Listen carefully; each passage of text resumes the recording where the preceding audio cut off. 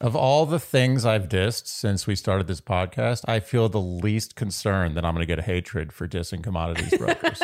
Okay. I have a feeling I'm going to be okay on this one. Dear Shandy. Welcome back to Dear Shandy, listeners. Andy. Sorry, I couldn't help it. I had to get that out. Welcome back to Dear Shandy, listeners. Hello, Andy. Hello. How are you this morning? I'm great. You're great. Mm-hmm. How did you like episode 5 overall? Better than 4, not as good as the first 3. Okay. I actually kind of liked episode 5 on some fronts just because I am in it for the romantic interests. And, you know, we had 2 strong dates this week with, I think, who we can all agree are the 2 clear frontrunners. Obviously. So it was satisfying. I mean, it's to the point where I've seen this in previous seasons. Yeah. Where you're like, we know who's winning. Yeah. It's not we know the guy who's winning, or the girl, the woman. But we know it's down to 2 people. Yeah. And there's no question. There's no question. I like it when it's clearly between 2 people instead of when there's one clear winner, because then you're kind of like, why am I watching this? Oh, yeah. But I also like it better when there's 2 versus 3 or 4.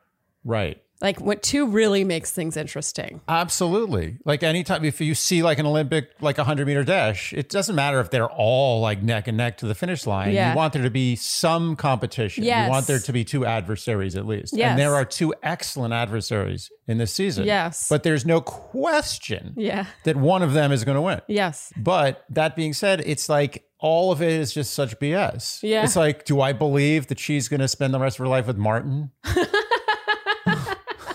Do I? Does anyone? No. Is there anyone watching in all of America that is like, you know what? Martin's the one. He's going to the promised land with her. No, and it's always fun to hear your fresh perspective on these things, because I think we kind of get used to this show and we understand the landmarks that have to happen before you get to the end. But I kind of just wish she would just take Nayte and Joe on dates every single week, and then we'll see who she sends home. Yes. It's kind of sick, but also I would way rather watch that. It's true. You're Yeah. right. You're absolutely right. Yeah. Foster the relationships that you know are going to last. Yeah. And just the rest, it's just like kind of like, Survivor. So Instagram Survivor. Instagram Survivor. It's like, who's going to get an extra 100,000 followers? Okay, do you feel ready to start recapping? I do. I do feel ready to start recrapping. Okay.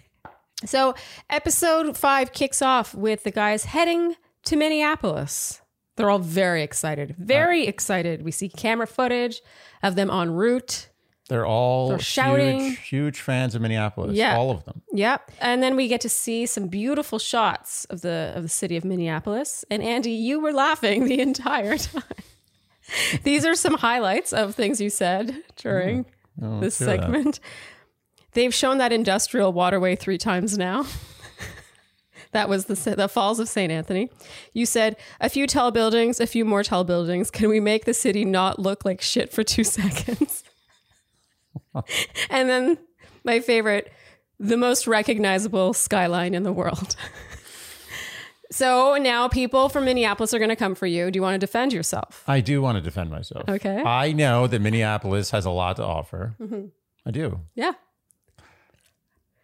No, I'm working on this. Hold on a second. You would expect there to be a butt here. Yes, the butt is coming. No, but seriously, I'm just joking around. The point here is, and to be fair, how many songs are written about Minneapolis? I did a little research on Minneapolis. Yeah. Very little, but a little, enough so that I can defend myself to some degree. There are actually 2 very famous musicians, but maybe 2 of the most famous musicians of the last 100 years who were from Minneapolis. Okay. Prince and Bob Dylan. Wow. However, there is a dearth of love songs about Minneapolis, which I always, if I'm ever traveling through the country, I often think, how many love songs are written about this city? Yeah. And you know what I mean? It's a love song about a person in the city or a love song about the city itself. Yeah. Like there's many about New York, obviously, not to, toot my own horn, but it's an unfair advantage. But I found only one song. And then this is a brief search. I know people are going to be like, oh, there's these other songs written in, the 70s. I found one song that really mentioned Minneapolis prominently. And this was a song by Tom Waits called A Christmas Card from a Hooker in Minneapolis. That being said, Minneapolis, no question, fine city, a fine city. Fine city, yes. But is it a city that a dozen grown men get like giddy about going to when they're in Palm Springs, California? And when people have gone on this franchise to South Korea, to New Zealand, to Mexico, let's just be honest here. This is absurd. But Minneapolis, fine city. Fine. A fine city. Yes, okay. A fine city. Okay. So Michelle greets the guys and takes Joe now on this one-on-one, this momentous one-on-one. Because it's always a big deal to get that one-on-one in the city where the person is from. And also extremely meaningful. Yes. That she chose him. Yes. And obvious. Yeah. It became very clear this week why Nayte and Joe have not received one-on-ones yet. Yeah. So they drive through the city and make out in the car. And Andy, you said she stays. You see that?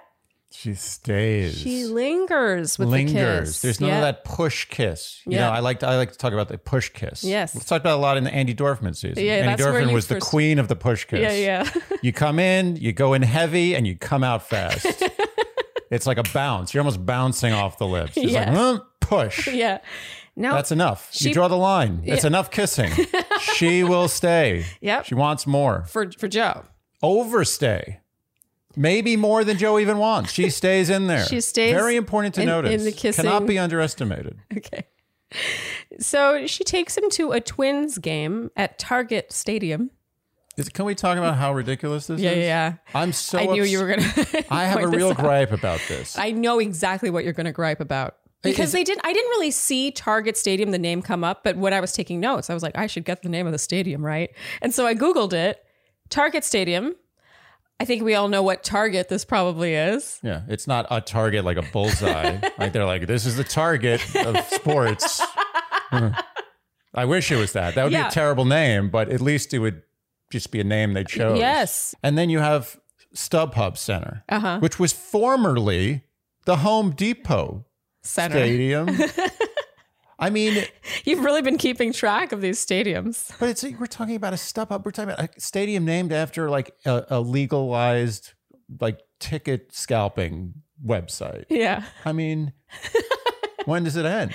No, I can relate to this. When I was young, I used to go to hockey games, Ottawa Senators hockey games with my dad at the Palladium. Yeah, and then it became Scotiabank Place or something like that. And now it's Canadian Tire Center. Unbelievable. Yeah. So imagine you're like telling your grandkids about the time you watched the Ottawa Senators win the Stanley Cup. And you're like, when I was your age, I watched them take home the cup at the Canadian Tire Center. Yeah. No, I agree. But anyway, I guess everyone needs a sponsor. Everyone needs a sponsor. Yes. Who are we to talk? So she throws the pitch and they make out on the kiss cam. And of course, we keep getting shots of the guys back at the hotel talking about how much they are probably connecting on the stage. Yes, and probably. I felt bad for them thinking about all the man chats they were forced to have about how much they figured Joe and Michelle were probably connecting. So she takes Joe to her high school. She shows him her locker. Yeah. And Andy, you declared here that there was no way you would remember your locker. That day passed many years ago when I would have remembered my locker. I would remember my locker bank. I would have remembered my locker building. That's all. That's all I can do. Yeah, I think I would get to my locker within 2 or 3 lockers on either side. That's very impressive. Makes me feel old. They flip through her yearbook and she says, I feel like Joe would have been my crush in high school. And they play basketball in the gym, and you can tell they've both been looking forward to this game of basketball. Yeah. And they sit and chat, and she says that he reminds her of her dad and her brother in that he's very reserved and doesn't always show his emotions. And she asks if he's always been that way. And he says his dad is even more reserved than he is. Ooh, wow. Ooh. And that's just how he was raised. Such reserve. And he has a lot of walls, and it's a trust thing for him, and he's working to take those down. Mm-hmm. And here we get our first word watch. And Andy, it was with this word watch that we realized that our word watch word scene was a terrible choice. Terrible choice. We Horrible. chose poorly. We chose very, very, very poorly. It was stressful because apparently we were using it in the context of being seen, on an emotional, personal level. Right. We didn't take into account that it's a fairly common past participle. Past participle, that's right. Of a verb. Yes. Don't do past participles of common verbs. Is the lesson as word here. watches. It was a poor choice. Poor choice. Yeah. Not that it was used so many times, but rather that it made the word watching experience for us very stressful. It takes away from the spirit of what the word watch is. Indeed. But in this case, we heard Michelle say, I really have seen the benefits of being able to be open. Still counts. It still counts, even if it was stressful for us. And Michelle says the date feels natural and like they're on the same team. Yeah. So back at the hotel, the group date card arrives, and going on this date will be Casey, Rodney, Martin, Leroy, Rick, Clayton, Olumide, Chris, and Brandon, meaning Nayte will get that second one-on-one. Shocking. Yeah. And now we start to see Chris play up his villain role, I really say that intentionally. Can we please put villain in quotes here? Yeah, because he doesn't rise to a villain. He's still a dweeb. No, he's an actor. He's an actor. To me, Chris is an actor. Like we said last week, he wants to cash in on his investment on coming on the show. Yep. And the only way at this point he feels he can do that is by being on the screen for as long as possible. But it's impressive to me the amount of shame he is willing to endure to get to that 100%. point. Yes. Yeah, I couldn't do that. So Chris says he feels he went out on a limb for Michelle and says that he thinks everything he said fell on deaf ears and that he thinks he got the short end of the stick. Obviously, we will circle back to that. So now it's the evening on that one-on-one date. And they're chatting. And Andy, you said Joe's the only one who doesn't seem like her son. 100%.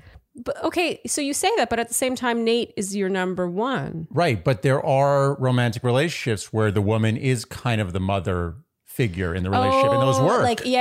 Oh. But it's different because and now this is going to start sounding really sick, but there are mother-son kind of relationships where there's some hot romantic element there. Oh, totally. And actually, as we know, because we get questions all the time for this podcast, because again, half of this podcast is us giving relationship advice. A huge recurring theme is women feeling like they're kind of looking after their boyfriends, husbands in kind of like a mothery way that they didn't really sign up for, but it sort of became like that. Right. And so I do think that is very common. And it also makes what Martin says towards the end of this episode all the richer. Yes, we'll get to that. Let's not ruin that. I don't want to get ahead of myself. But it's just to tie it into what she said about Joe, how Joe reminds. So Joe is basically her father and brother. Yeah. And Nayte is her son. So it's a real family dynamic there. Okay, so Michelle over dinner says, so tell me about Joe. And now Joe reveals a pretty heartbreaking backstory, honestly. Yeah. He says that sports have shaped his life, but it also has meant a lot of injuries. And he broke 3 bones in his leg in 7th grade. Like he's still growing. Yeah, that's bad. And that left his foot susceptible to further injury. And then in college, he broke his 5th metatarsal. I Googled this. It looks like a very uncomfortable thing to break. It's a bad metatarsal to break. If you're going to break a metatarsal, that's not the one you want to break. Are you being sarcastic? No, I'm not. Oh, wait. So like a first metatarsal? 5th, that's a common sports injury, and it's not one you want. So 5th versus like, let's say you broke your Let's second. not get into I'm talking shit now. Okay, stop calling me on this. My point is I've heard about the 5th metatarsal several times, and I know it's a bad injury. Okay. So he had surgery for that injury, but the screw that was implanted there was too big.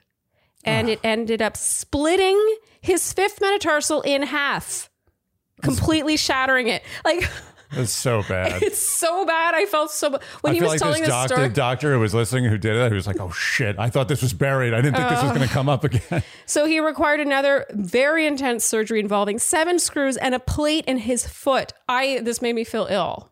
I mean, I hope there was some sort of malpractice suit here. He said he was able to get back out there, but it wasn't the same. He couldn't handle it mentally and experienced anxiety, depression, and even had suicidal thoughts. I can't even imagine. Like, first, I think, based on just what I know and his general demeanor, I think Joe had potential for an NBA career. Well, and you've said that actually earlier in the season. You were like, he's one shade below yeah. NBA, right? And I think that's where he was headed. It seems like that. Yeah, I mean, he was the best basketball player in Minnesota. I know Minnesota is like a basketball kind of place, and there's no question he had NBA potential.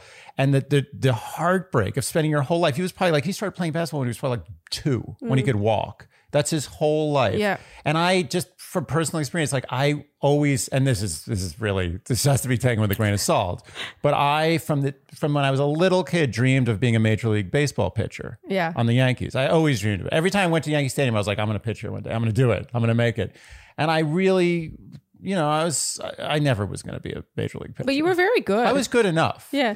I was good. Not good enough for that, but good enough in general. Yeah, for like a Jewish kid in New York City, I might as well have been Derek Jeter.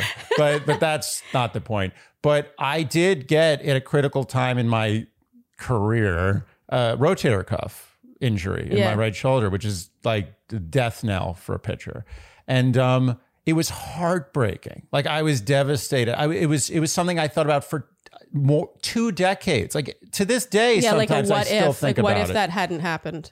Yeah, exactly. The what ifs. And I still think about it. And I really, let's be honest, I had no chance of making the major leagues. I had maybe a decent chance of being like a halfway decent college pitcher. Literally. I mean, to be honest. Yeah. And I can't imagine what it would have been like if I had a really legit shot. Yeah. Legit. And everyone else recognized that, of pitching for the Yankees. And that happened to the point me. where you won awards and were the best in your state. Yeah. Oh, yeah. I mean, I can only imagine, like, I know people are like, oh, whatever, it's just sports. What if you lost your mother? No, to me, I know what you mean. Like, at a glance, this could be like, oh, it's just sports, big deal. But actually, to me, this story was about a lost dream. It's his whole, it defined him. Yeah, it was, as he said, ball was life and that life was gone. Yeah. And he says, I've always had such high standards and I didn't feel like I was still there. That would be heartbreaking to feel like you could once do something and then couldn't anymore.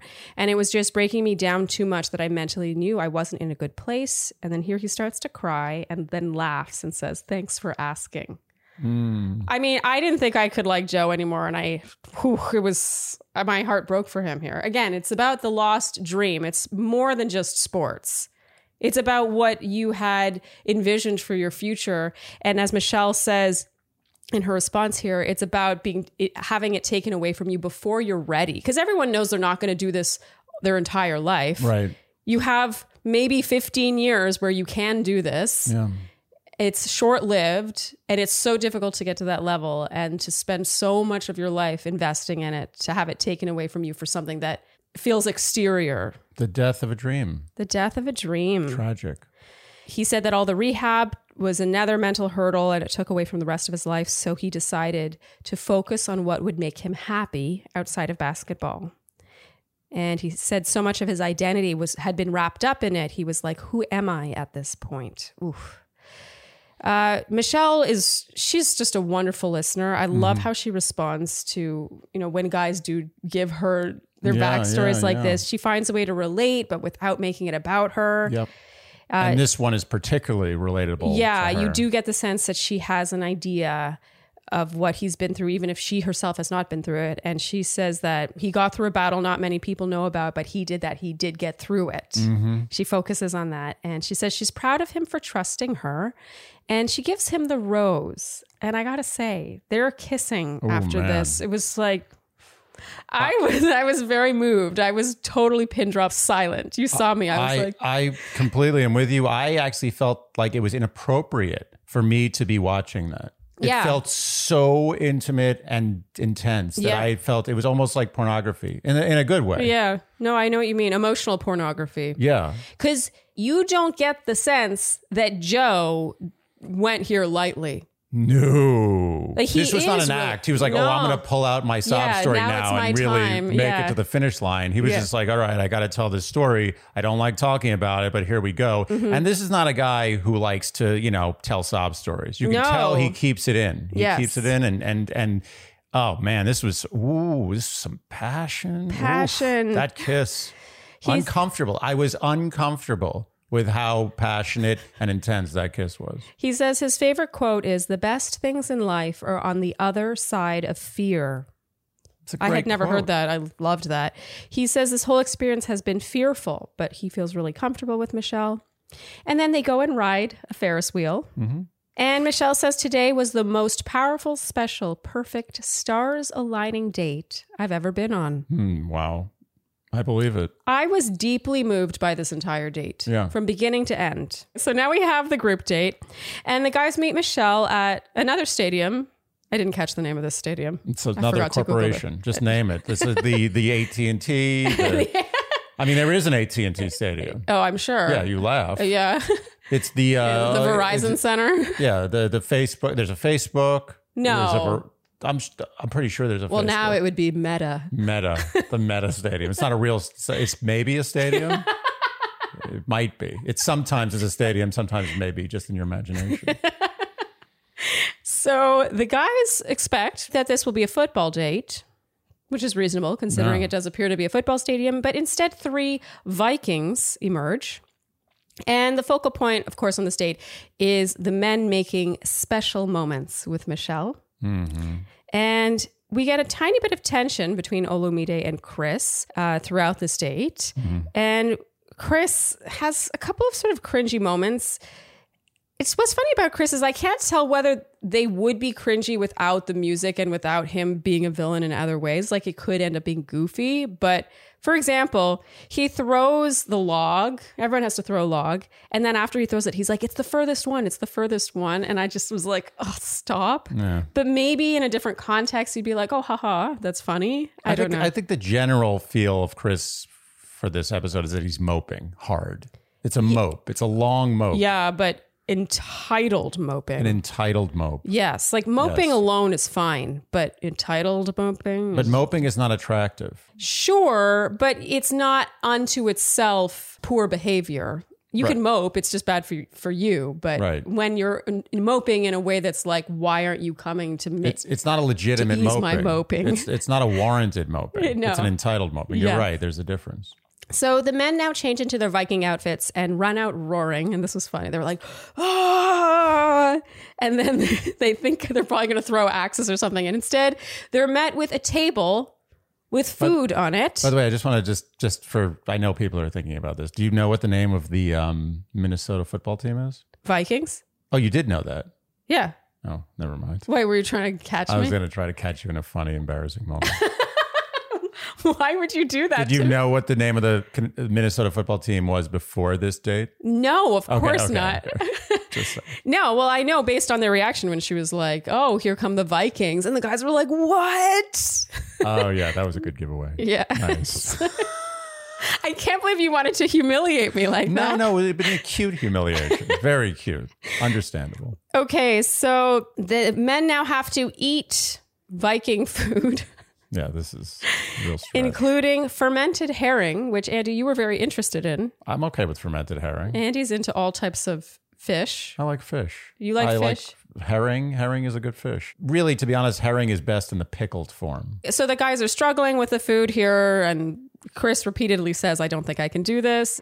There was really no stakes, though. It wasn't like if you don't eat this, you can't XYZ. Yeah, I think it would have been pretty easy to not eat it. Chris calls the food disgusting. And then we have arm wrestling where Olumide beats Chris, Rodney beats Brandon, Clayton beats Martin.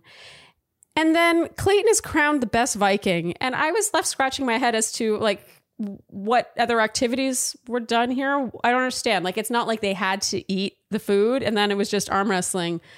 I think it's because Clayton looks like a Viking. I mean, if I had to pick a Viking, say like one of these guys is a Viking, I'd pick Clayton. True. He does look the most Viking-like. Yeah, I mean, he's a Viking. He is. But yeah, I found this date a little, what's the word I'm looking for? Not seen through. I think that you're really overanalyzing the level of detail that went into choosing the best Viking. Okay. But I think it's safe to say that if anyone in that line of folks has Viking in their lineage, it's probably Clayton. That is probably true.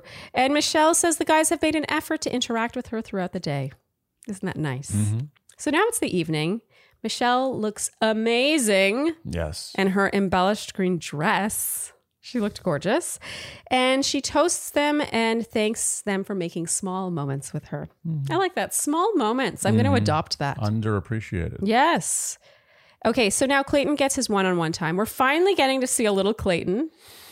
Because we've all been wondering, you know, what about Clayton? Look, beyond his name being Clayton, beyond the fact that he was a college football player and beyond the fact that he's white, tall, white, and conventionally attractive, we're kind of wondering, why Clayton? Yeah. You know? Exactly. And we see a little bit of why Clayton, but not really. We still don't really know why Clayton. Well, yeah, she says he seemed really present that day, and he admits he's hypercritical of himself. Mm-hmm. And he asks if she's always been so confident, and she says she has her parents to thank, and they agree that their parents have taught them so much. My favorite part is when Clayton says, "My parents have taught me so much, and like they're important." That's verbatim. This conversation was oozing, dripping, melting with non-romance. I agree. I'm not buying chemistry here. I just want to make a blanket statement about this show, this franchise in general. When you have these one-on-one conversations where they're talking endlessly about the details of their connection or why there's a connection. Yeah. It's inversely... Or it's like kind of interview-like. It's like, have you always been so confident? Right. Like, did your parents also teach you the ways?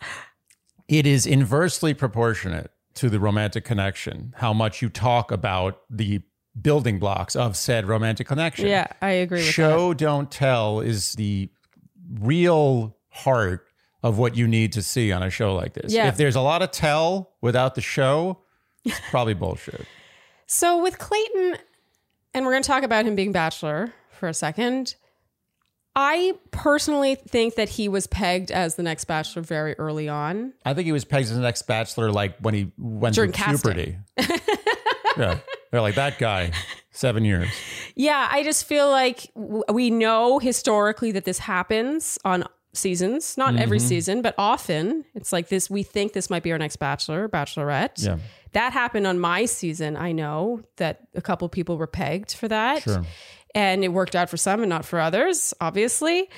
But in this case, I wouldn't be surprised if Michelle knows already that he is in the running and she's required to keep him around. It's not that I don't think she likes him. It's just that we've really seen very little of an actual romantic connection here. There's zero chemistry. Zero. Like, and it's shockingly zero. It's neither their fault. They're both seemingly fine human beings. Yeah, I'm just saying lovely. There is nothing there. Totally. So they make out. And now it's Brandon's one-on-one time. She feeds him Swedish fish. And Andy, here you groaned. And he says he's really invested in her and she makes him feel so good. And Andy, here you said, she just likes kissing him. She likes his face. Agreed. You agree with yourself? I agree with myself. Yeah, I'm right again. Yeah, I don't disagree with that. I have a hard time really buying this from a like equal playing field perspective. Yeah.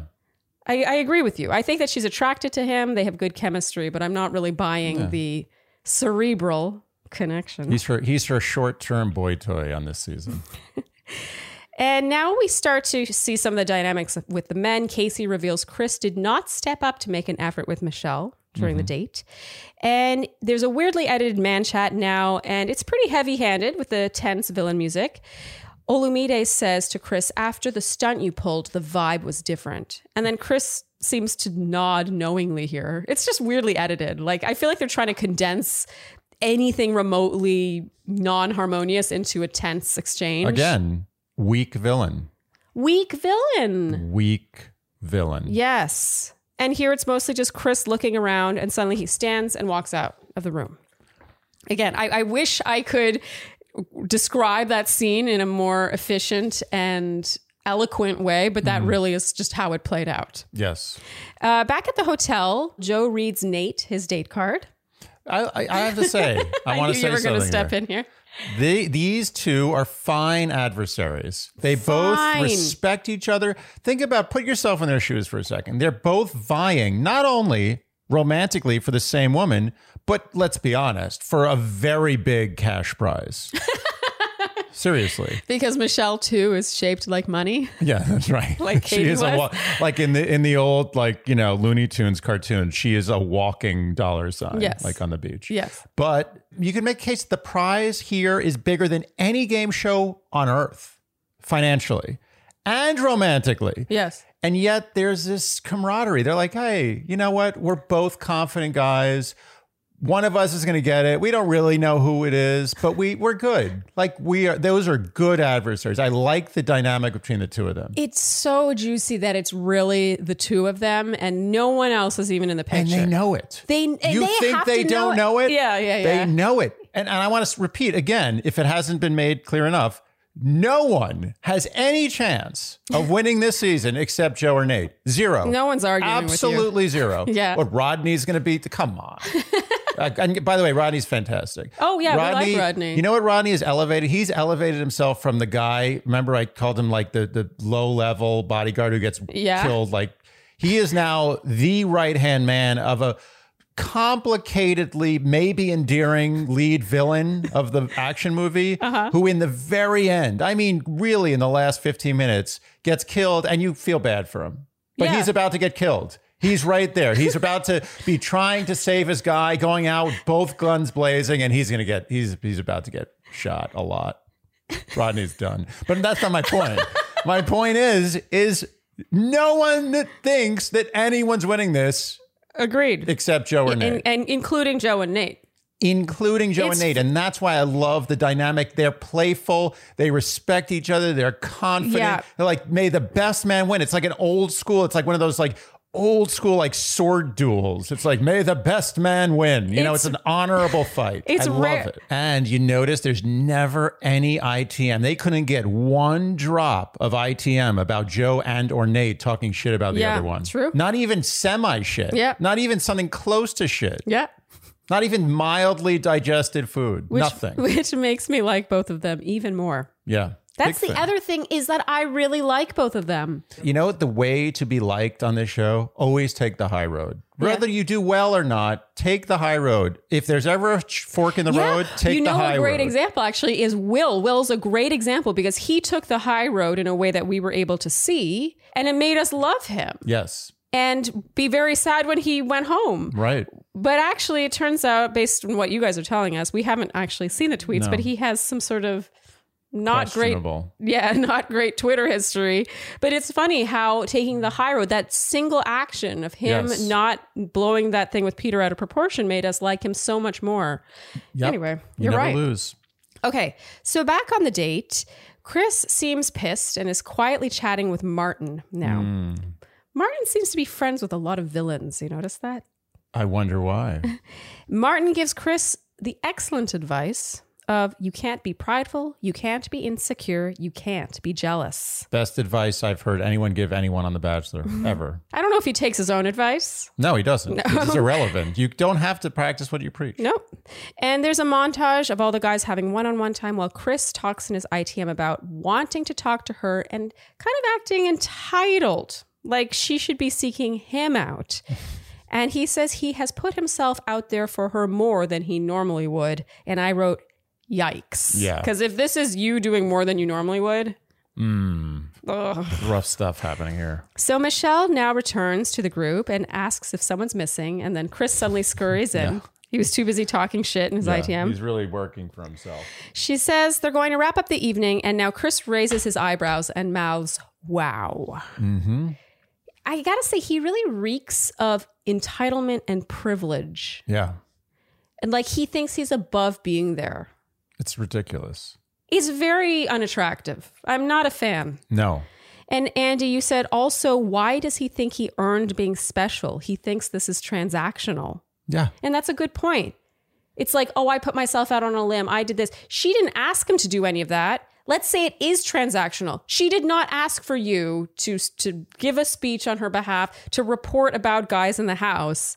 She doesn't owe you anything. It's absurd. It's like this show is about like you scratch my back, I scratch yours. Yeah. That's how you win the Bachelor. Well, especially since so obviously the reason he did that at all was to get airtime, to be an 11th hour villain, as we talked about last week, simply to get more airtime. It was self-serving. Well, that's the thing. It's almost like it's so absurd what he thinks he deserves for what he did that I start thinking, is this his strategy? Like, has he thought of this? He's like, I'm going to be this guy. And then I'm like, who would want to be that guy even to get somewhere? Like, why would anyone do that?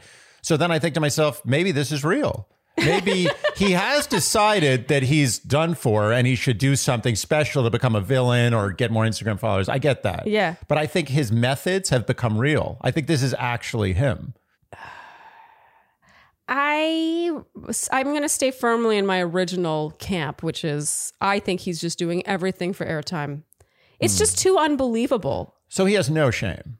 I think he has no shame. Or he has no self-awareness. He thinks that what he's doing is not going to be seen by America as being shameful. No, I think that I don't think he's a dumb guy. I think he is at this point just maximizing on this experience. He's like, well, got it. I know I'm probably going to go home any day now. He has known that for a while. And he's like, well, what can I do? Like formulaically. Right. To get the maximum seconds on the screen. So everything is tailored to going out with a bang for him.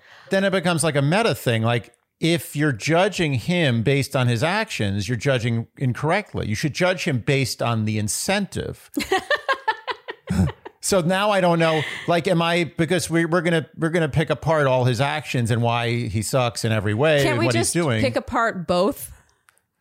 I feel like it's binary. You either have to say, okay, he's doing all this to make a splash. Yeah. In which case you can't judge what he's doing. You have to judge the motivation.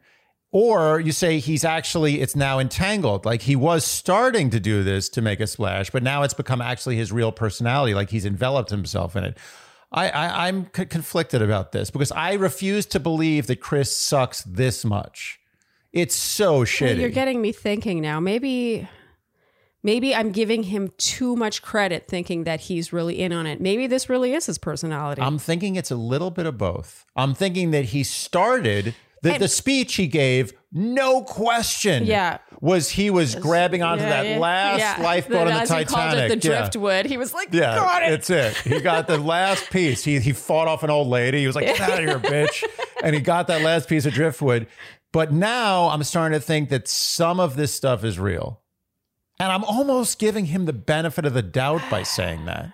Because no one could have so little shame as to make themselves look this bad without partially actually making it come from a real place. Anyway, let's move on. I'm exhausted after that. I'm done. I can't recap anymore. Okay. Okay, so Michelle gives Clayton the group date rose.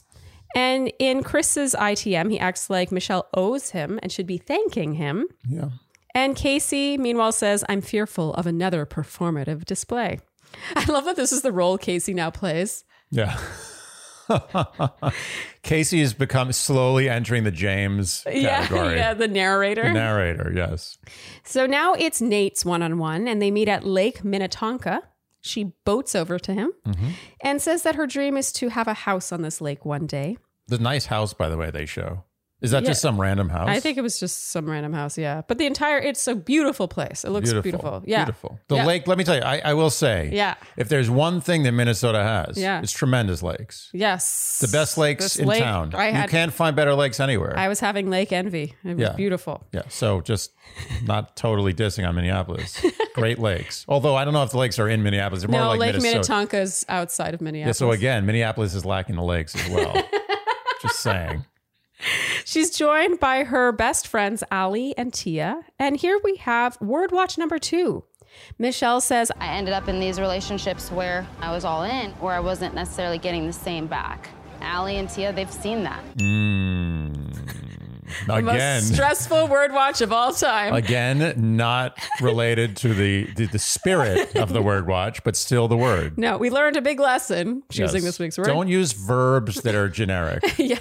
So Allie and Tia interrogate Nayte now about right reasons and house dynamics. And this conversation is very awkward, in my opinion. Can I just say one thing? In my experience, these two girls, cock blockers. Oh my God, a bobby pin just fell out of my hair. They fall out all the time. I see bobby pins lying all over the floor constantly. It's gotten to the point where I don't even say anything anymore. There was a time where I was like, can you please pick up your bobby pins? Now every day, part of my day's routine is picking up bobby pins and putting them back in your bobby pin cup. Do you just not care? Do you just like if bobby pin falls out and you're like, you know what? It's always with good intentions. I'm like, I'm going to get that later. No, I don't think you think and that. Sometimes you don't want to get it because there's a time later where you see it and you're like, actually, I could use that. I'm glad that I never took that back to the cup. Wait, so you're saying that it's good to have bobby pins lying everywhere in the house? Just so like that one if or you're two here or there, you never know when it might come in handy. But you have a lot of bobby pins in the place where you keep bobby pins. I know, but once in a while, you don't want to go upstairs to the bobby pin cup. You just are down here and you're like, oh, sweet, there's a bobby pin. So in that case, why don't you just leave everything you need all over the house all the time, everywhere? It's not a bad idea. This doesn't add up. Okay. So. Pick up your bobby pins. So I found this conversation kind of awkward. They pretty much force him to bring up the having it in the bag stuff. Yeah. And he rightly says he knows there's something with Michelle and therefore he knew a date was coming. Totally reasonable. Yep. And Michelle reveals here that there was a moment when they first had a conversation about really liking each other and he walked away and she said she got choked up. I thought this was pretty meaningful. Yeah. And she says she feels that Nayte got her friend's approval at the end of this. Yeah. Yeah. Back at the house, Chris is saying that Michelle's infatuation with Nayte overshadows anything anyone else could tell her. And he says once again that his warning fell on deaf ears. And he says he feels played. And Andy, you said he played himself. Sure thing. I'm almost just not wanting to even talk about Chris, even though it's impossible. But well, I don't he's forced it upon us. Yeah, he's just not fun to talk about. He's not interesting. He's not interesting. Like we said last week, you're right. He doesn't have charisma. He doesn't have the charisma to be an entertaining or captivating villain. Yeah, he's a commodities broker. Is that a diss on commodities brokers? This is what I will say. Of all the things I've dissed since we started this podcast, I feel the least concerned that I'm going to get a hatred for dissing commodities brokers. Okay. I have a feeling I'm going to be okay on this one. Okay. So now it's the evening and Nayte and Michelle talk about past relationships. And Nayte says he's learned he needs open communication. Really off the beaten path conversation here. Yes, wild stuff. He says he needs someone to call him out on his bullshit. And he says that he strives to be in a relationship where he can be a big kid. Can I just say, can we stop bleeping shit when someone says bullshit? I think we've gotten to the point where we're okay. I think America has accepted bullshit as the non-swear word. Yeah, I mean, it's over. Let's stop this. Oh, you mean bullshit, but shit is different. Even shit. But in the context of bullshit, it's so irrelevant. It's so unoffensive. It's so common. Yeah. Everyone says bullshit. And you're talking about a show where they're showing very intimate, occasionally overtly sexual situations. Yeah. Which, of course, I have no issue with, but America does in general. Let's be honest. I mean, they show movies that are PG-13, show a guy getting his head blown off, but God forbid you see a nipple. It's like the end of the world. Let's stop it. Bullshit is a word. It's a word that should be not bleeped. I'm tired of it. Just say bullshit. So Nayte says he strives to be in a relationship where he can be a big kid. And he's had a relationship before where his inner child was gone and he didn't recognize himself. I got to say, I now having found the kind of relationship where I feel like we both get to be kids with each other, realize how important that is and it's how so important. I can't believe I almost ended up in relationships where I didn't have that. I think the only place where your inner child should really shine is in the relationship. I think that's the place where it belongs. Yeah. Yeah, because everyone wants to be a kid again. And so why not be able to act like a kid with your partner? That's great. What a luxury.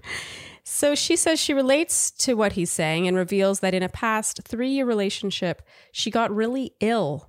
And it turned out to be the toxic anxiety-inducing relationship. And she didn't realize it until she was out of it. And he says he can't believe someone would take advantage of the kind of person she is. And here we have our third word watch. Michelle says, That's why when I talk about being seen, Finally, a relevant one. yes. She says that experience taught her to never again enter a relationship where what she was putting in wasn't reciprocated. And back at the house, we hear villain music and we see Chris get into a car to come and bombard their date. Back on the date, Michelle says, today was one of my favorite dates. And he says, like ever? And she says, yes. And here we have our fourth word watch. Chris said, She said she wants somebody to make her feel seen and show up. and now we have intense music as Chris makes his way towards the date. He asks to speak with her for a moment. And Andy, you said, that's hilarious. Producers are such assholes. It's so true. Yeah. This was not 100% Chris's doing. No. And Nate's expression here is amazing. He says, weird. You know what I love? Nate's words are just, there's something a little passé about them in the best way. It's that Canadian Something. It's the Winnipeg spice, the Canadian spice. Yeah. It's just like Dweeb. sort of this old fashioned, like really unoffensive. Yeah, I love it. I love it. Only he's just like Canadians. weird. Yeah, it's the exact right word. Yeah. It's not offensive. He's not like saying asshole. Asshole is always the word that he could have used instead of all of these words he's used. It's asshole. Yeah. But instead he chooses dweeb and weird. I love it. Nate's great. So Michelle agrees to speak with Chris and they go and have a chat. And he says he feels insecure being there and he was disappointed he didn't get the chance to speak with her on the group date. Which is rich because there's no way he didn't have that opportunity. There were not that many people on that group date. I think there were only 8 of them, 8 or 9 of them. Like, I just don't, come on. No, I don't buy it. He clearly wanted her to come to him and thank him. Yeah, he felt he was owed. Again, assuming he is authentic in those feelings, and this is not, as you said, all part of his grand scheme. Yeah. There comes a point where it's like, which scenario are we analyzing? Okay, so he says he felt played by the rose ceremony the week prior, and he tried to warn her, but she kept prioritizing Nayte. This conversation is very strangely and choppily edited, if I'm honest, but we get the gist. Yeah. She says she was caught off guard by his behavior at the rose ceremony because he spoke for her, and he accuses her of putting a fake smile on and being fake with him. And she says that as a female and a female of color, there are lots of situations where people speak for her and she is not heard, and that she can speak for herself and make her own decisions. Again, weird editing. It kind of felt like he was accusing her of being fake, and then her response felt like it was to something else entirely. Yeah. Anyway, she says they're not on the same page and cannot see this relationship progressing and sends him home.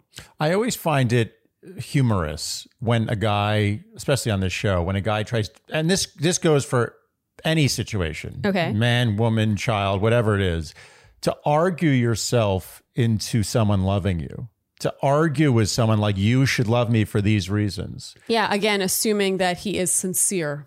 Assuming, but we have to assume. Yeah. Otherwise, the whole show is a farce. I mean, we yeah. have to make a qualification for every single scene. My point is that no one has ever argued themselves into being loved. Yeah. It's impossible. Or you even- can argue yourself into someone surrendering because they're weak and they're like, okay, fine, whatever. I'm not going to break up with you. Yeah. But that's different. You can never argue yourself into being loved ever in any situation in the history of the human race. Michelle says that she believes Chris came from a genuine place of concern. Not sure I agree with her there. No, but she's that being nice. he was trying to control her decision making. Definitely true. And I find this behavior, assuming again it is authentic, alarming. I don't like the idea of a guy providing information or thinking he's warning a woman and then feeling like, okay, thank me now, prefer me now. That was not asked for. You're not allowed, again, to use that transactionally. The entitlement is just seeping out of him. I agree. Okay. So she returns to her date with Nayte and tells him that she just sent Chris home. And also, I just want to add how classy Nayte was, because many prior contestants in this situation would have gone out and confronted the conversation before it ended. But Nayte sat back. Well, yeah, and actually it ties into what she says later on this date, which is that Nayte trusts her to make her own decisions. Exactly. Like he just sort of lets her do it herself. He knows that she can handle it. She's a big girl. But he's also better than that. He knew, he was confident enough and classy enough to know that he didn't need to go out there and confront that conversation. He just let the cards fall as he knew they would. And she tells Nayte that their chemistry is undeniable. Unlike anything she's felt before, a pretty huge thing to say. There's conflicting information here, but she just had the best date by far ever in history. Perfect with Joe. Stars aligning date. And now she's feeling this chemistry, unlike anything she's ever felt before. So now we've got two competing issues. She gives Nayte the rose and says life with him would be fun and nurturing and caring. And they make out while fireworks go off in the background. And Andy, here you said, I feel like the one who gets the fireworks is the one who wins. Stand by that. Okay, still standing by the Nayte. We're really torn on Nayte versus Joe. Very. But we'll get to our predictions. Michelle says she's very crazy about Nayte. And he says he can see himself genuinely wanting to fight for her for the rest of his life. And that's where the date wraps. And my only wish about this date is that we'd gotten to know him more. That's true. We didn't get to know anything more about Nayte on this date. I don't know Nayte very well. No. I know he's very tall. We know he's tall. We know he's goofy. He wants to have fun, sure. What more do we know about him? You know, with Joe, we got to see so much more about his backstory and why he is the way he is. And I just feel like Nayte, it's just like... I think what you're getting at is that Nayte is one of the few characters on this season where we haven't had a heartache story. No, most of his date was spent rehashing the Chris stuff. Right. In fact, all of his date, the daytime portion, he had to sort of defend it and talk about it. And then in the evening, Chris came in. Who knows what conversation might have been shown if it weren't for Chris coming in with his fanfare. Right. That's true. It just kind of bugged me because I want to know more about Nayte personally. Okay, so now it's the rose ceremony. Rodney says, this is among some of the greatest group of guys I've ever been around. Oh, Aww. Rodney. It's too bad he's about to get killed. He's not. He makes it through. Yeah, but we know what's going to happen to Rodney. Last 15 minutes. And here we have our fifth word watch. Michelle says, I just wanted to say thank you because you made me feel so seen. That's what we were aiming for. And Rick has one-on-one time. They walk hand in hand through the streets. And she asks if he'd consider moving there. He says he would. Very, very weak, I would. Oh, yeah, you weren't Yeah, convinced. I wasn't convinced. He was like, oh. They make out and dance while a blurred out pianist plays in the background. That pianist chose not to be featured on a national show. I respect his decision. That was a bold move. That's a real artist. He's like, no, I don't need this. I don't want this exposure. It's just about the music for me. Yes, this is art. I'm making art. And now we have a montage of one-on-one time, first with Brandon. She presents him with a birthday cake. Olumide, Leroy, and Clayton get time. And now Rodney's one-on-one time is shown. She takes him to the roof of the building they're at, and he loses his shit over this view. Rodney's never been on a tall building before, ever. His first tall building experience. They make out. It's like the people, they're like ants. Look at them. They're small. The cars are not even as big as my pinky nail. This is amazing. He was really losing his shit over what seemed like a pretty average view. Like an average height corporate building in an average corporate tall building financial district setting. Yeah. And as they make out here, Andy, you pointed out that the body language would suggest she is not that into him romantically. It's so many things. Yeah. She likes Rodney the way we all like Rodney. Yes. As a friend. Yeah, yes. He can laugh at himself. He's so nice. He's talking about how great all the other guys are. I'm going to make a prediction. Okay. I predict that Rodney, in the real world, lasts longer than anyone in the cast. She stays in touch with Rodney longer than anyone else. Oh, okay. So not romantically. Rodney will be her friend for longer than whoever wins this show will be her lover. Wow. That's my prediction. That's the credit I'm giving Rodney. He has been fully friend-zoned. Zoned. Friend-zoned. Zoned. Sorry. Yeah. Really overcome. We're getting tired. Zoned. Okay, now Martin has one-on-one time. This part is very interesting. He says he struggles with feeling special and then seeing her connect with other people and wondering if she tells other people what she tells him. I just thought this was interesting because earlier he so wisely told Chris to not be jealous. Right. Her response is my flashpoint light. Can I say that? So what is that? It's like...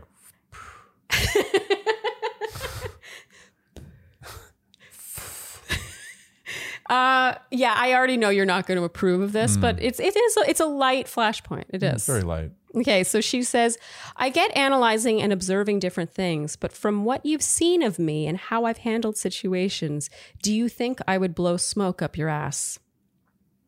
So my point in pointing this out is because I feel like we live in a time where people tend to not give people the benefit of the doubt. We tend to judge them based on one action or the latest thing, the latest infringement that we find offensive.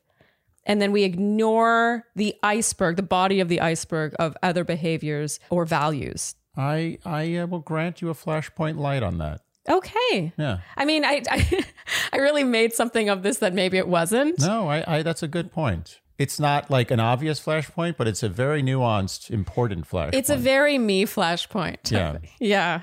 But it's something that I have faced in my years of recapping, and I know many people who sort of deal with this on a regular basis. And I just think we live in a time now where we're looking for one thing to change our entire opinion on someone over. I agree. Judge on the body of work, not the last album. Yes, exactly. All right, are you ready? Oh, is this a full flashpoint or a mini? This is a light. It's a light. Okay. Light. Okay, ready? Is that all right? Yeah. It was like filled with air. Yeah. It's like a silent fart. A silent killer.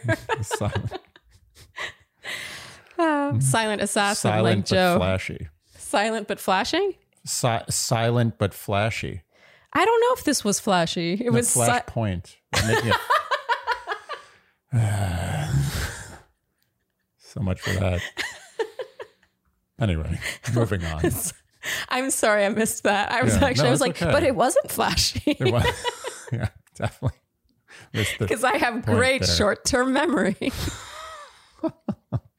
Things take an interesting turn here when Martin says that he likes that Michelle is not high maintenance and that all the girls in Miami are high maintenance. All the low maintenance girls in Miami are like, what you talking about? Yeah, not a huge fan of when someone paints a broad stroke like this. Like of Minneapolis? And now cue villain music. Michelle asks what makes a woman high maintenance. And he says, expecting someone to do absolutely everything for them. He says, just because a man is a man doesn't mean they have to do everything. And he says that takes the power away from the female. And she asks what makes a woman high maintenance versus a man's high maintenance-ness. High maintenancity. High maintenancity. And he says a man doesn't go into a relationship saying, hey, you're going to take care of me. Oh, that ain't right. Oh, and Michelle rightly raises her eyebrows here and laughs. As she should. Okay, we have to talk about this for a second. This was more flashpointy to me than the last flashpoint. Well, no, the reason it isn't a flashpoint to me is because it never really got addressed. Like, it was just her Right. laughing It at should have him. been a It's more flashpoint. like up to interpretation. Right. If she had sort of slammed him down here, really, truly, I would have been like, yeah, flashpoint. Yeah. But it was clear what she thought. Mm-hmm. I do like that she held him to it. She didn't let him off the hook. But what bugs me is when a guy is clearly talking about money. Yeah. Like, it's obvious that he was talking about finances or like women feeling they want, when they date a guy, they want to be Taken looked care after. of. Yeah. Taken care Kept. of. Yeah, kept. If you are going to go out and make that statement, you'd better be fucking specific. Yeah, agreed.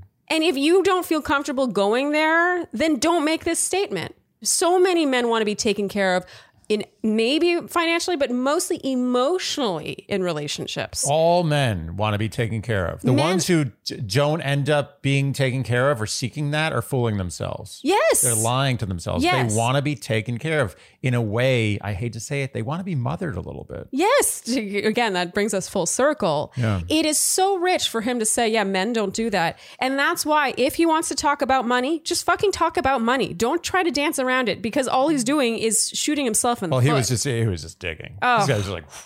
It says something about what he seeks and is getting out of relationships if he can't imagine how a man wants to be taken care of in a relationship. That means that he's not becoming emotionally invested to the point where he could be taken care of. And it also says something maybe about a lot of the women he's dating, where he thinks that all women in Miami are financially high maintenance. And I'm purposely making a point of saying financially because I personally feel that's what he's talking about. Yeah. It might be an assumption on my part. No. I agree with you. I think that what Martin did here was give an offhand, what he thought was an offhand, like just no big deal compliment in his mind, but he miscalculated on many levels.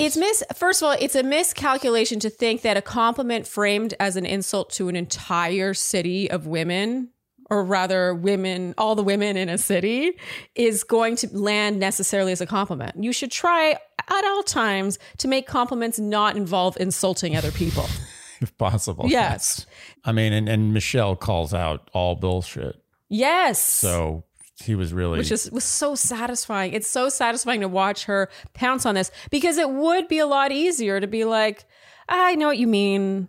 I'm sure that there are girls like that. Like, oh, thank you. I'm not high maintenance. I'm not like those other girls. It would be a lot easier to just wrap it up harmoniously like that. Basically, he broke the rule that if you're on the show and you have nothing to say, don't say anything. Yeah. Don't. He was digging for something there. Yeah. And he ended up digging himself a trench, which kept going. He's digging himself to China. I mean, that hole kept going. Well, and it seems like it will continue to go until episode 6. Yeah. Because this did not seem resolved. He officially became the villain. Yes, in this moment. Yeah. And then you go on. He's talking shit behind her back to the guys. Oh, yeah. Well, first he tries to twist this into a compliment where he says, that's why I decided to come on the show, because I know that you're different.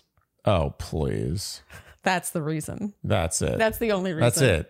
That's it. Martin was sitting home one day watching the show and he saw, and Michelle Young is the Bachelorette. And he was like, you know what? Michelle Young, she's different. I want to be on that show because that woman is different. Yeah, I have nothing to gain from going on that show other than meeting her. Yeah. He just put on his, he ripped off his clothes and put on his Superman outfit and said, I'm going to go save that different woman. Has nothing to do with my Instagram, nothing to do with my personal training career. It just has to do with how Michelle Young is different. Yeah. I feel like Martin really, they did talk about his communicating last week. I feel like he probably puts his foot in his mouth a lot. And the one thing he's gotten good at is realizing when it's happened based on the response, but he's not good at preemptively not putting his foot in his mouth.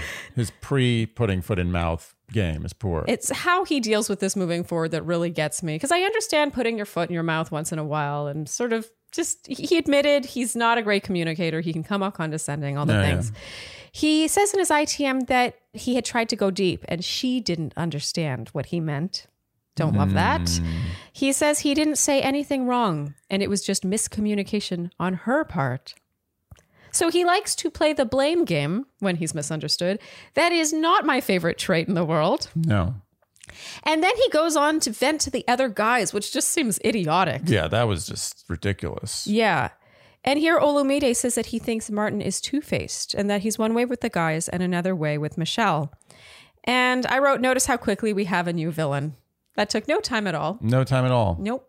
Just one day apart. That's right. Chris was sent home most likely the night before. You know what's funny? Martin didn't even know he was the villain at that point. Which automatically makes him a little more interesting as a villain to me. Yeah. I'm giving him credit that he didn't know. He just became the villain organically. Yes. It wasn't manufactured. Yeah. He is now a legitimate villain because he is the villain. He's not trying to be the villain. No, he just has traits that don't work well in this setting and make him unlikable. And now respect. And now it's starting to add up that he is friends, it would seem, with Chris S. and was friends with Jamie. Birds of a feather. Birds of a feather. TV is just an interesting medium. It really can skew your view of someone so dramatically. Yes, so quickly. Because to be perfectly honest, when I first saw Martin introduced, I judged. There were a lot of things about Martin which I was suspect about. But Martin won me over. I was like, oh, you know what? I was wrong. But now I'm thinking that I wasn't wrong. TV fooled me. Yeah.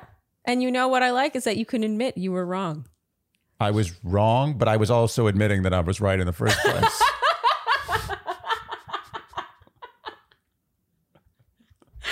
I was going to say, you know who can't do that is Martin.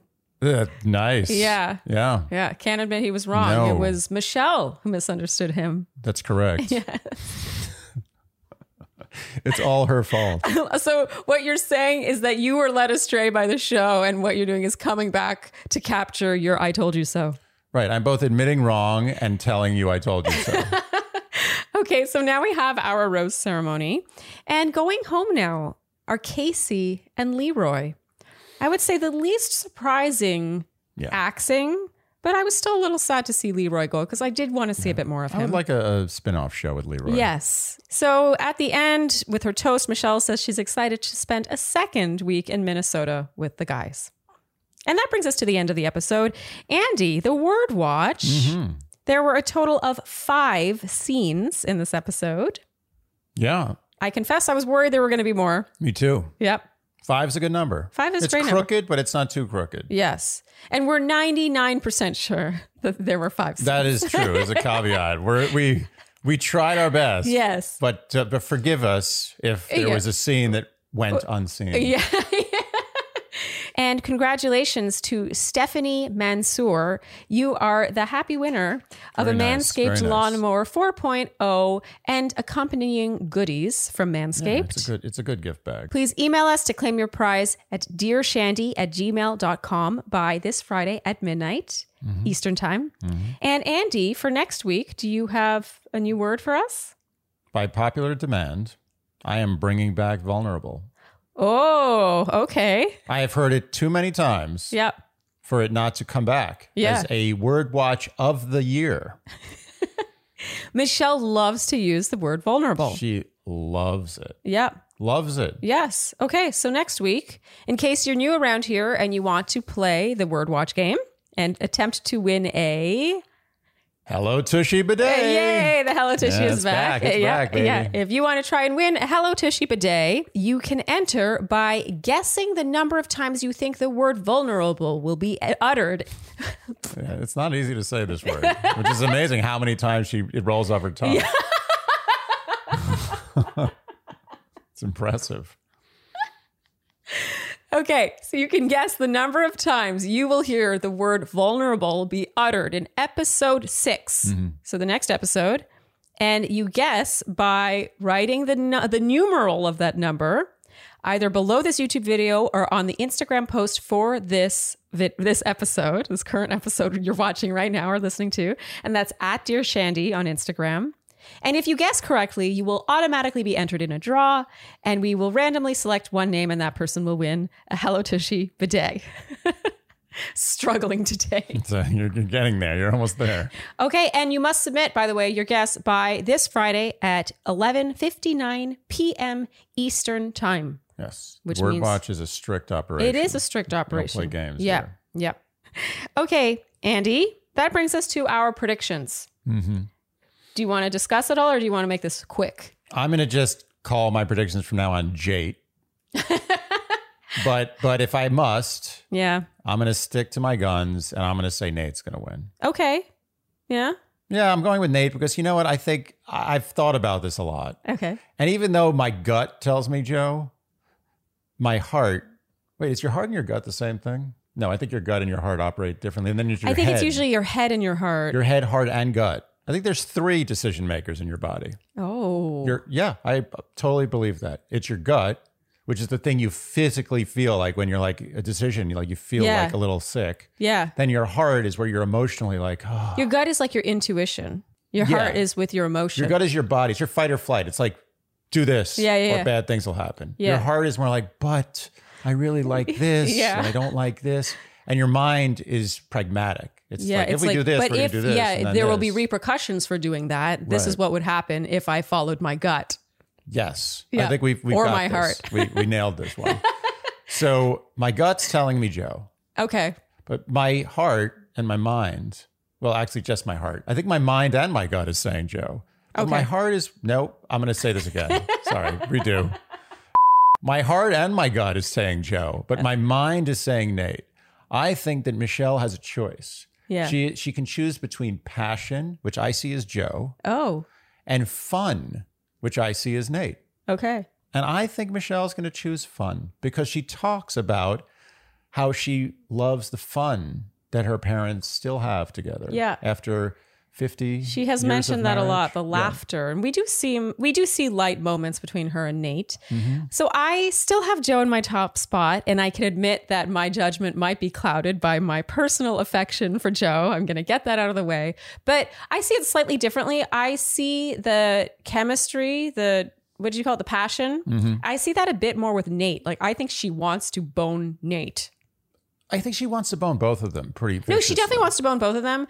But I think that the makeouts with Nayte are a little more like you wish they probably want to get a room somewhere. While with Joe, I think it's more like, wow, this is something really special. I feel really connected to you. Oh, wow. That's really in-depth kissing analysis. Well, I think if she had to pick just sex, unattached sex with one or the other, she would pick Nayte. But I think she feels more of a cerebral, emotional connection to Joe. And I picture Michelle being the pragmatic kind of person who would follow her mind in that sense. I think you are being swayed by my own taste. By Nate's incredible kissing skills. Which they are incredible. We've been talking giving about her them for great kissing. Yes, yeah. But Joe is giving her that I feel the passion from Joe. Okay, well, I mean, Joe is my number one. He is your number Okay, well, in conclusion, it's clearly between these two. Yeah. And it's a toss-up because Nayte is obviously in my second spot and Joe is in your second spot. Mm-hmm. Jade. All right.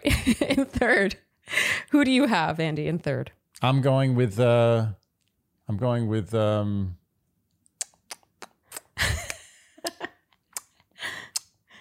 you remember? Just so everyone knows that I do think of these on the spot.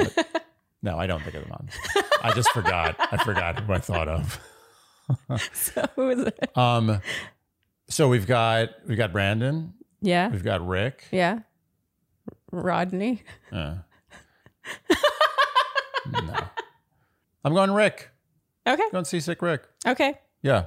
Because I believe firmly that Brandon is more of a plaything. Okay. I don't think she's serious about Brandon. I think she wants to do things with Brandon.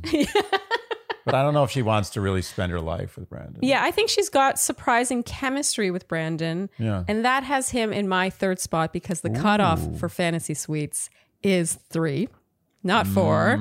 So I agree with you. And it's because I agree with you that I have Brandon in my third that's spot. the kind of inside information that I didn't have. And Andy, who do you have in your fourth spot then? Brandon, I assume. Yes. Okay. And I have Rick in my fourth spot. Okay. I still don't really see it with Rick. I think she just likes his personality-ish. It's a curious relationship. It is with a Rick. curious, I gotta say, it's a curious relationship with everyone other than Nayte and Joe. Do you feel we can wrap there on this recap? I do, yeah. Definitely. This recap was a loony bins recap. Yeah. Well, I mean, it reflects how we feel about this episode. We liked parts of it. We're a little pooped. Yeah, I'm entering a very indifferent phase, which I found happens in the middle of seasons, as I've discussed. Yeah, I know what you mean. I feel like I know exactly what the next 2 to 2.5 episodes are going to look like. Yeah. She's going to have one-on-ones with Clayton and with Brandon. And we're going to get to hear a bit more about them. We're certainly going to figure out why Clayton becomes Bachelor. And we're going to get more from Brandon that would suggest that he is sort of in the running or something's going on. But it's all just going to be distraction from the fact that this is between Nayte and Joe. And I could kind of skip all that. I'm good. I'm with you. Yeah. But let's not end on a negative note. No. Show. More show. If you enjoyed what you heard today, you can keep Dear Shandy in business by liking, subscribing, hitting the notification bell, following us on Instagram, telling your friends, leaving us Apple Podcast ratings and reviews. That one's huge. That are good. Preferably positive 5-star reviews. That would be lovely. Nice. And generally doing all the things you would do to support a podcast you enjoy and consume. And on that note, I think that's a wrap. Yeah. Thank you guys so much for tuning in, and we'll see you next time on Dear Shandy. Bye. Dear Shandy.